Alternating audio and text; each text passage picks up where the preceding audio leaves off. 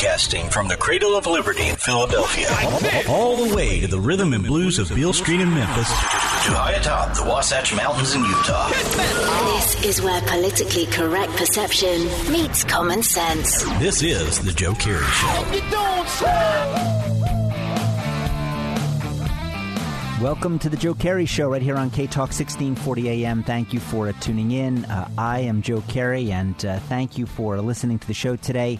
Wow, things escalated quickly in the Middle East. Well, I guess that's one way of looking at it. You could also look at it and say it's been like 8,000 years and it's always escalating. But, it looked like we avoided catastrophe. The Iranians shot down a drone. Trump orders these attacks, and then he changes his mind and, he calls back the force. And then yesterday, Trump announces these sanctions, and the Iranians came out and said, hey, if, you think there's anything that hasn't been sanctioned in this country before? And they're trying to talk tough, but the reality is, I think I read in the paper of record, the New York Times, that the Iranian economy is projected to shrink anywhere between 6 and 8% this year. That's massive. I mean, the Iranians don't have a very big economy. And to lop off even 6%, I'm not talking 6% growth. I'm talking about the economy is shrinking by 6%. That's massive. That's big. So in response, the Iranians do what, in diplomatic circles they call talking smack. And the Iranians sent out a series of tweets where they referred to the White House as mentally retarded. Now, look, I'm not one to play semantics, but, technically the White House wouldn't be mentally retarded. A person. They followed up with that by saying that the White House has a mental handicap. Again, not to be, not to be all semantical, but I don't think the White House would have a mental... the White House is a building. So Donald Trump, engages in more transatlantic diplomacy, I guess. And in response to the Iranian leadership referring to the White House as mentally retarded, and that the White House has a mental handicap, Donald Trump threatened to attack Iran if the Iranians should strike any American asset. This is what he said. Iran's very ignorant and insulting statement put out today only shows that they do not understand reality. Any attack by Iran on anything American will be met with great and overwhelming force. In some areas, overwhelming force will mean obliteration. And Trump did put that through official channels. He actually tweeted it through his real Donald J. Trump account. And when I read that tweet, I have to tell you, if I'm on the Iranian side, I believe it. I truly believe that if Iran makes the mistake of hitting another American target, I am truly convinced that Donald Trump is going to strike back, and it's not going to be a missile here or a missile there. I think he's going to wipe out, military facilities in the Islamic Republic of Iran. Think about this. Think about what he said. Quote, in some areas, overwhelming force will mean obliteration. I don't think he's bluffing. I think that, if Iran continues to poke the bear, there is going to be overwhelming force unleashed. I don't think it's going to be ground troops. I don't think we're going into Iran. But I see a version of Fast and Furious playing out over certain facilities, certain nuclear facilities, certain military facilities.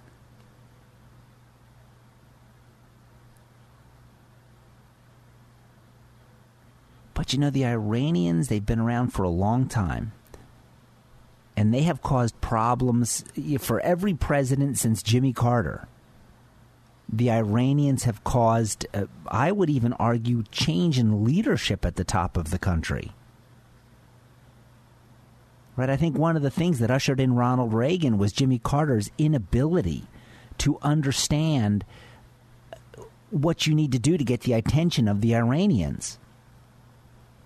Right? They were holding our American hostages, 400 some odd days. And Reagan made it clear, look, when I'm president, this is going to stop. It's going to end. You know, I remember when we sent the helicopters in, right? When we sent the rescue team in to get the hostages. And I remember it didn't end well.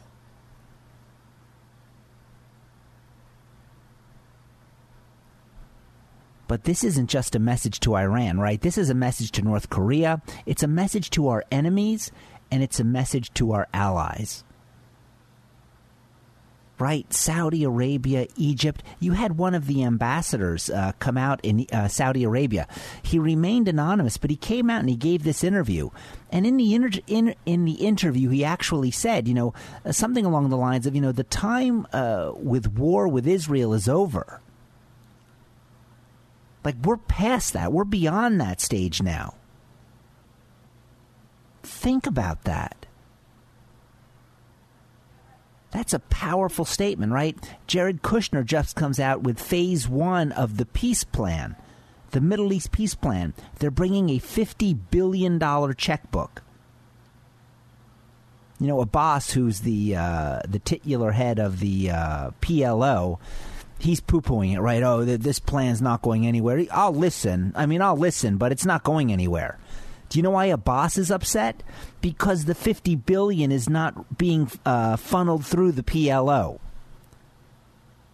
Right? Abbas would have signed. He'd be the first one to sign on the dotted line, except Trump is too smart. He knows that there's too much corruption in the PLO. Right, you dump $50 billion in the top of that funnel, the PLO funnel. By the time it comes out, I think it's $1.12. So Trump says, yeah, we're going to pour $50 billion to addressing the needs of the Palestinians. But you know what? We're not going to run it through the PLO government.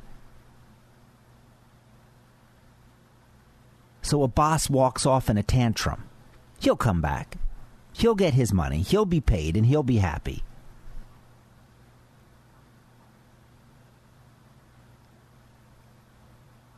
Right, and this is a very, very intense situation where, you know, our allies and our enemies are taking a measure of Donald Trump. Is he really just going to be all talk, or is he going to, you know, take a stand? And believe me, no one is pushing him harder to take a stand than Nancy Pelosi and Chuck Schumer. They're hoping that Donald Trump launches. They're hoping that Donald Trump retaliates. Because they see that they're, you know, nonstop investigations, that's not getting them anywhere. That's not bringing them victory in the polls. They can't talk about the economy. They can't talk about jobs because those things they're off the charts right now. I mean, Trump has really done an amazing turnaround with the economy and with jobs that were never supposed to come back. So the Democrats don't want to talk about that. What can they talk about? Well, we're doing all these investigations on the president. That's not getting them anywhere. They just did a poll. Only 22% of Democrats. Only 22% of Democrats expressed any interest in the 2020 election at this point. There's like 27 Democrats running. That's like less than 1% per Democrat. Meanwhile, their big debate is, you know, NBC, it's a 2-day debate. Even Democrats aren't interested. They estimate that 30% of each party is, your core, your motivators. These are your troops. They don't even hit the 30% mark. When we come back, I want to talk about AOC. Yesterday we had a guest on, Christian Bernard from Reason Foundation. He talked about the free student loan debacle, what that means. AOC doubles down yesterday. She wants to, trying to make her case why taxpayers would be better off if we paid the $1.6 trillion student debt loan check. I disagree. We'll have that story next, right here on The Joe Kerry Show.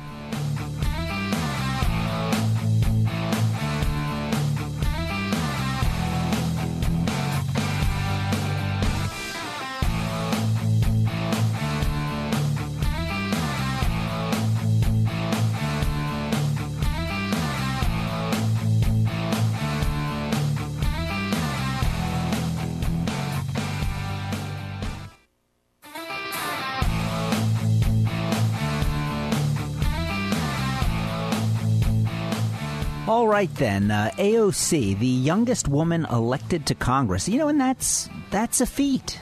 Like, that's an accomplishment. I think she's a loon, but I mean, she that's an accomplishment. And she took out, what was it, a 10-term congressman in order to get there. But wow, has she drawn different lessons from her American experience.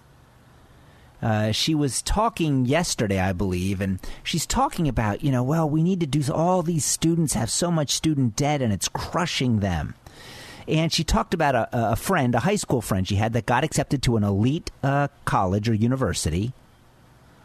And the total price tag was going to be $250,000, $250,000 to get a degree.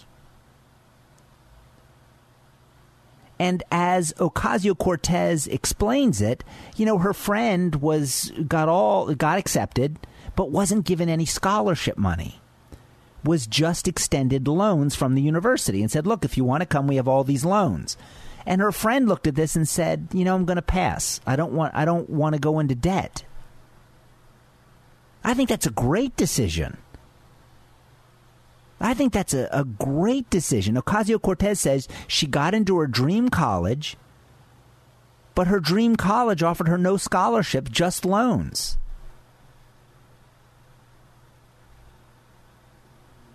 I have a dream car. I have a car I'd love to buy. But I look at the price tag and I'm like, that's going to remain a dream for a little bit longer. It'd be great if someone would step up and say, hey, Joe, we like you so much, Joe. You don't have to take out a loan. We're going to gift this to you. We're going to give you car scholarship money. Why, do they have such a thing? Yeah, but that's usually reserved for white people, and you're half Asian, so we keep that on the down low. We can't give you the full car scholarship because, you're only half white. It's okay. I'll keep the secret. But Ocasio-Cortez, she walks away from that, and instead of saying, her friend should be commended, her friend should be, held up on a pillar and said, this is the way it's done. Right? Because there is a cost-benefit analysis. We talked about this yesterday with Christian Bernard. He was on from Reason Foundation. And under the Obama administration, if you went to hairdressing school, if you wanted to be a respiratory therapist, and you went to a vocational training school, instead of a college or university, the Obama administration declared jihad on those schools. The Obama administration, they were shutting them down. And the rationale was, you're graduating these students with all this debt that they can't afford. And the Obama administration shutting down these schools anywhere they found them. And I disagreed with it. I said, you know what? If a student wants to go to that school, let the student go. But isn't it interesting that now when it comes to these liberal bastions, right, when it comes to the citadels of kookiness and craziness that pass for college universities today, nobody's talking of shutting them down. Right? Aren't they the ones that are asking for these outlandish tuitions? Well, why aren't we talking about shutting them down? Because apparently students are going, they're graduating with $250,000 of debt. There's no way they can pay it off. So what happens? There's no way a progressive liberal is going to talk about shutting down a college or university. They produce too many minions. They produce too many non-thinking progressive lemmings. Right? They're the goose that's laying, not a golden egg, but they're just churning out these wannabe socialists. So there's no way the progressive left is going to talk about shutting down those universities or having a liberal college professor have their salary cut in half.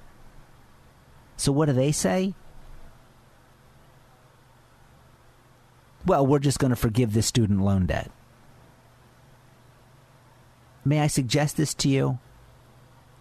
If the universities were putting out individuals with degrees that were actually in demand, we wouldn't have this problem. We wouldn't have this issue. But the problem is, you go to college, you major in something, and there's no way you're going to monetize that. Right? College isn't a vacation for 4 years. You're supposed to go to learn something and then graduate and be able to apply that.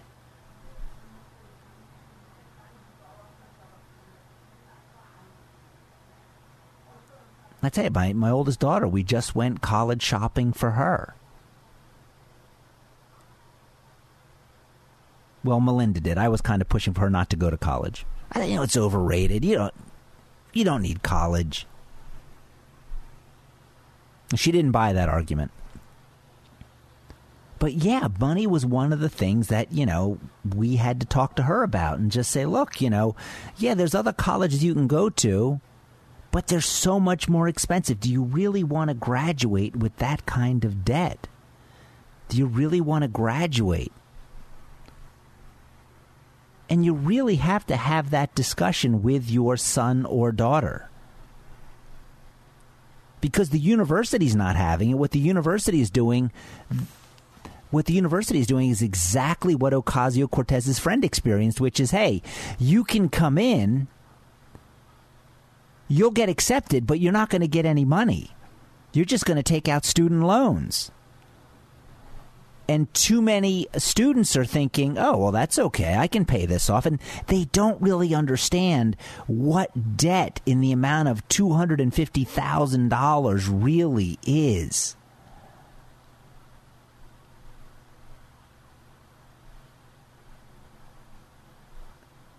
But, as a member of Congress, Ocasio-Cortez, her job isn't to make up for the failures of American colleges and universities. Her job really needs to be developing and creating an environment where good jobs are born and good jobs thrive. Right? Isn't that her job as a member of Congress? And based on that measure, Ocasio-Cortez is doing a horrible job. Right? You have Amazon that shows up and says, look, we're going to bring $10 billion in economic benefit to your community over 10 years. Or was it $25 billion over 10 years? But because Amazon wasn't giving enough to the social justice causes, because Amazon wasn't going to bend to the whims of greedy Democrat and probably Republican politicians in New York City, they had to go. And I don't think Ocasio-Cortez thought Amazon would leave. I don't think Bill de Blasio thought Amazon would leave. Right? Oh, we'll do what we normally do. We'll embarrass them to stay. Right? We're either gonna, if you're a gun company, we're going to embarrass you to the point, we're going to tax you to the point where you pack up and leave. And if you're a progressive company, we're going to embarrass you to stay. And Amazon did what most people thought was unthinkable. It left.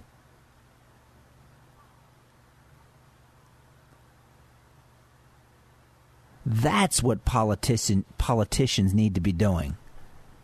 There are good schools. There are great schools. And some of them are public and some of them are private. But, the value of that education has to be weighed against, the debt that you're emerging with. That's part of the equation. Hey, we've got a lot more to talk about. We have Jean Carroll and her accusation against the president and many, many more stories and articles to cover with you. We'll be back right after this break.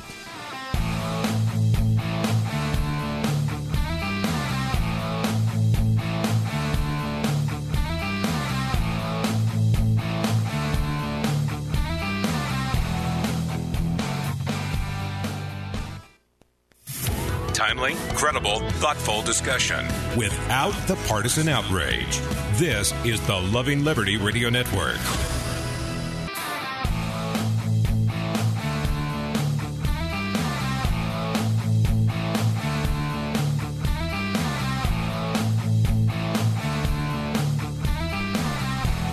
Hey, welcome back to the Joe Kerry Show. During the break, I was talking to Brian about, my dream car, and my dream car has to come with a real emergency brake. Like I bought a car recently, and it doesn't have, Brian, like a real emergency brake is the one that you pull up, and it makes that sound while you're pulling it up. You know what I'm talking about? Like the gears are like clicking into place. Yeah. And this new car, it just has like an electronic emergency brake. Like you push a button and like the car is, and I'm putting this in air quotes, supposed to be. Now the emergency brake is engaged. And I guess I'm old school, but I always put on the emergency brake. I mean, always. Pennsylvania is a very flat state. I pull up in front of the house, emergency brake goes on. Go out shopping at the mall, emergency brake goes on. And people are like, Joe, that's not good for the car. You're wearing out the emergency brake. I've never had to replace an emergency brake. And in Utah, even more so. Emergency brake always goes on. Well, today I'm finally vindicated. There was an article out that Porsche is recalling 100,000 of its exotic cars. Do you know why? Because the car left in park will sometimes roll. Yeah, if those had the drivers known. Brian, do you put your emergency brake on? Only when I'm doing a bootlegger U-turn. But you don't do it. You don't put your emergency brake on. You just park the car? No, I do, because I drive a manual transmission. Oh, there you go. Oh, wow, you're really old school. Manual transmission. Wow. Good for you. Good. Now, you don't have to push it to get it started, do you? No, it doesn't have a hand crank. Okay. Very good. We have Liberty Hills Academy. We have Tiffany with us from Liberty Hills Academy. Tiffany, what about you? When you park your car out there in Utah, do you apply the emergency brake or not? Now, wait, I'm going to take a guess. I think Tiffany does. Every time, Joe, because I also drive a manual transmission. Oh, you do too? Yes, nothing else. That must be a Utah thing. It must be. It's supposed to be theft protection. Because millennials don't know how to drive them. I believe that. I actually believe that. My daughter, like I said, we taught her how to drive, and it was all automatic. And I've got to get her behind a stick shift just to see, just the reaction on her face. Okay, let's go for a spin, and she'll be like, "What is this?" So we'll have to work on that. But Tiffany, thank you for joining us today. Oh, thanks for having me. I want to talk a little bit about, we're talking about, the value of an education. And I think, it's not just, I think we spend so much time on things that in school, like in the normal course of the school day, that don't add value to the kids. And I think one of the things that Liberty Hills Academy is, there is this focus on that core curriculum, math, science, history, grammar. How do you go about doing that day in and day out without it being boring or without the kids feeling, hey, I'm not being challenged? Oh, that's really important, actually. We start before the school year even begins, to prepare, and we have the students come and take a math placement test, especially new students. And Mrs. Clift here at the school gives our math placement test, and she is phenomenal at it. They are, we haven't had an error. We place students according to ability rather than age in math. And, for example, she tested my daughter 1 year, and because I wasn't really happy with where she was level-wise, and I could go home with a set of 12 different things that we needed to work on, and then by September she was ready to move on with the higher level group. So those math tests really show where the holes are, and it helps us to place the student right in the correct level.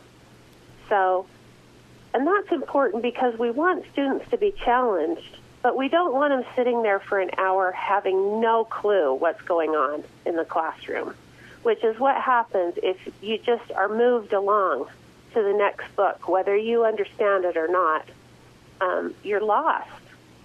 So those tests are really important. And then we follow a true principle, which is that we teach line upon line and precept on precept. And so the curriculum that we use in every subject is kind of like life, in that you learn something new and then you review. And then you learn another new principle, and then you go back and make sure you understand the first thing that you learned. And it just goes on like that. And we do that in math. We follow old school pre-Common Core Saxon math. It's just a wonderful program. If you find that your student doesn't understand a problem, you can look at the problem and find exactly what chapter that problem is discussed and go right to it and read all the instructions, and they're very clear. Even if you haven't been in school for 35 years, you will still get it. So it's made very clear and user-friendly. And then the science is like that. We follow the well-trained mind has laid out. So it says the sciences are studied in a 4-year pattern that roughly corresponds to the periods of scientific discovery. And this pattern lends coherence to the study of history, science, and literature together. Because the subjects are too often fragmented and they become confusing. But if you study say, the human body or classification when you're studying the ancients in history, it just kind of goes along how all of those things came to be in the first place, or those fields of study came to be. So, and they repeat on a 4-year rotation, and so it's the same principle, line upon line and precept upon precept, and it just really works really well for a lot of students. Now, Tiffany, how do you know that your curriculum is producing the results that, benefit the students, but also make, the parents happy? I mean, there's a balancing act there where, the kids need to be receiving what they need, but the parents are also happy and they can measure this progress. They can see the progress. What feedback funnels does Liberty Hills Academy have that parents can regularly measure and monitor the progression of their students as they learn? Well, mostly they're astonished when their kid comes home from school on a daily basis. My husband, my daughter hasn't had necessarily a formal geography class at the school, but her teacher in the classroom uses a map, and whenever she talks about anything, she points to that area. And my daughter has just developed this love for geography. So we have exceptional instructors here, and that's one thing. Secondly, we give the Iowa Skills Test at the end of every every school year, and our students do really well on those. We don't do a lot of high-stakes testing. In the public system, they test about 26 hours a year, and at Liberty Hills, we test about 3.5 hours a year. But that skills test helps us make sure that our students are meeting or exceeding their peers around the country, and they do. They do very, very well. Tiffany, let me ask you this, and I will have you back on to talk about this at more length, but you have another gala event coming up at Liberty Hills Academy. We have about 1 minute left. Can you give us that overview? Yeah, so it's not fully developed yet, as you said, because it's a ways off, but on November 8th, Tad R. Collister, actually, who's the author of two of my very favorite books. One is The Infinite Atonement, and the other one is The Case for the Book of Mormon, will be speaking at our gala, and we would love to have people be aware of it and come. It's going to be really neat. So, well, I love the fact that you're giving all that advance notice. Because usually in Utah, it's, hey, this evening, could you come to our wedding? So, Tiffany, thank you very much. We'll have you back on to talk about that. You're listening to The Joe Kerry Show right here on K-Talk, 1640 AM.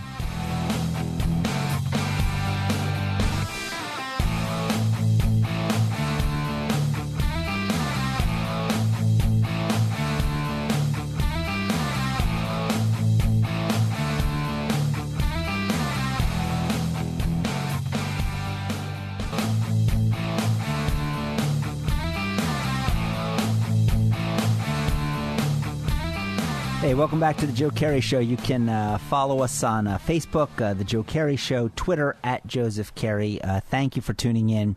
You know, during the break, I was talking to Brian, and, you know, it's amazing. Like, tech has made so many improvements in our lives, but it's also cost us some things. You know, like, you know, my generation, you know, that emergency brake. I mean, you pulled that up, and you knew that car wasn't going anywhere. You just felt it. And today it's like, oh, just push this button, or, you know, my car, pull this button up.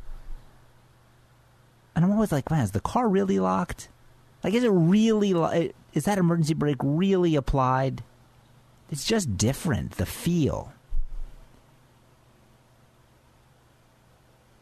The other thing is, you know, I travel a lot, so I'm always renting cars, right? Always renting cars. And one of the benefits is the car companies always have, like, the latest model in. And, like, the new thing now, was it this auto off? So, like, you pull up to a stop sign or you pull up to a traffic light, and they don't warn you, right? So I thought the car died. I'm like, did the car just turn off? Like, did this car just turn off on me? And then it's like, oh, when the light turns green, you apply the gas, and then it, like, comes back on. It goes into this, like, super silent idle mode. And apparently that's saving the planet, so I'm willing to do my part. But it's, like, annoying as all get out. Right? I mean, before it was, okay, how fast is this car going to go from 0 to 60, right? That was all the manufacturers. How do we get that time down? And today it's like, well, if we just let the car idle a little bit more.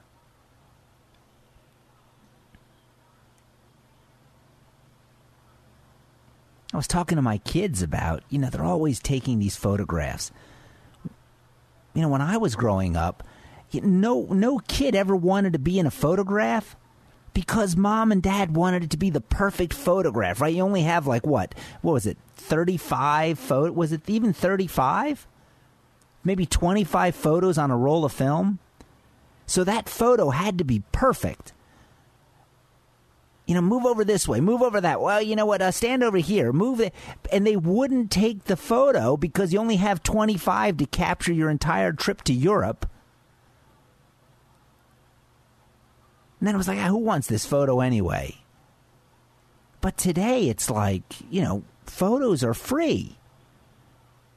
I was telling my kids, like, yeah, I remember when, you know, we actually had to drive to the store and drop off the film to get it developed. And you know what they said? So what, Dad, you would drop it off like on the way to work and then pick it up on the way? I said, pick it up on the way home? No. How about a week later? How about a week later?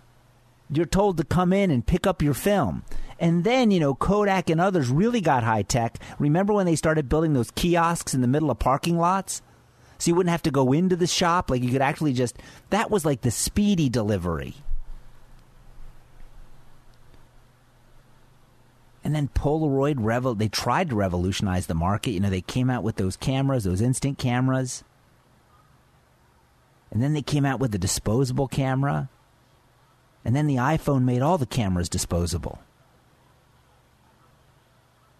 Like technology just changes things. Like truly in the blink of an eye. But not all those things are good. Not all those things are good. But the march moves forward. Two other stories just in the final minutes of the show. I want to talk about Mexico. Donald Trump threatened to put tariffs on Mexico, 5% each month, increasing to a total of 25%. He was called crazy. He was told it would never work. Mexico just not announced, but it is in the process of deploying 15,000 military and National Guard troops between the U.S.-Mexican border. This is what the article says. In the northern part of the country, we have deployed a total of almost 15,000 troops composed of National Guard and military units, said the Mexican Secretary of Defense. The defense secretary also said his country has deployed 2,000 guardsmen on their southern border. 17,000 troops the Mexican government has deployed. Meanwhile, our Congress can't even muster up the humanity to provide emergency funding to the Border Patrol. Not for increased agents, not for increased enforcement, but to feed, provide diapers and toothpaste for those individuals being detained. But they have no problem getting on TV and blaming Trump. Trump's inhumane. He's not even giving them diapers and toothpaste. It's because this Congress won't authorize the funding for those things. And they won't authorize the funding because they would rather get on TV and talk about how bad Trump is because he won't supply diapers and toothpaste, but it's because he can't get the funding from Congress. But it's even worse than that. It's even worse than that. Because it's some of these same members of Congress who have created the environment where they have lured and they have encouraged individuals to make this 2,000-mile trek from Central America to the United States. And then when they get here, they won't even authorize the spending of money for toothpaste and diapers. I will tell you, they are a sick group of individuals that occupy the Capitol building. A sick group of people. They play with lives as though they were pieces on a checkerboard. You think about that. You want to think of someone who's callous, someone who is heartless? Well, let me walk that back. Let me just say cold-hearted. That's to tell people, hey, come to the United States, we'll take care of you. We'll pay for your health care. We'll pay for your education. But those diapers and toothpaste, nah, you're on your own. That's sick. That's a sickness. Even Nancy Pelosi wants to pass this bill. I think Congress goes on recess in a week, well, right before July 4th. She can't get the more liberal, progressive members of her party to support this bill that she wants to pass. Trump's already said, look, you want this money dedicated to medical care and diapers and toothpaste, you got it. The progressive elements of her party will not support that bill. Because, one, they don't want to give Trump a victory. And we talked about this yesterday, right? They value Trump losing more than they value winning for the American people. Or in this case, value providing this care to these detainees. But it shouldn't surprise us, right? This double standard that these progressive Democrats enjoy.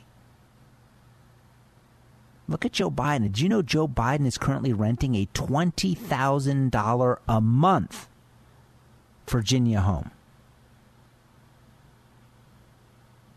$20,000 a month he's paying in rent. He can afford to. He gave 50 speeches at about $200,000 a pop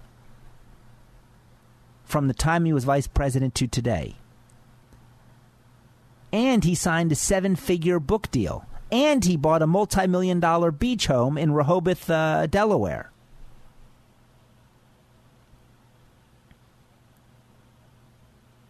It's like Breadline Bernie, right? How many homes does he have? 3?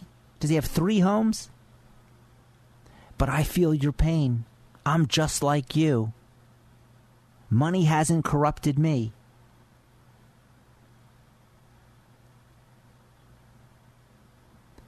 A politician will almost always throw you under the bus if you stand between him or her and their reelection. Nothing is more important to them. And don't ever kid yourself into believing otherwise. You're just going to get disappointed every time. Hey, I want you to stay tuned. We have Larry Reed coming up next. You don't want to miss that show. Always an amazing show. You're listening to the Loving Liberty Radio Network. We will be back on Thursday. Peace Legal's Legal Hour is tomorrow. We'll talk to you then.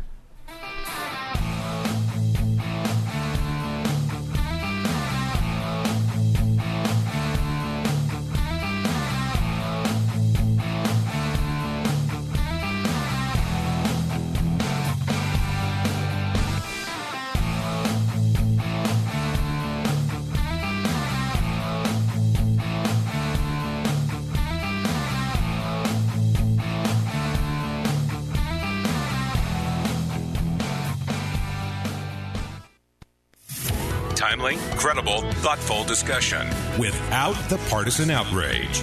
This is the Loving Liberty Radio Network.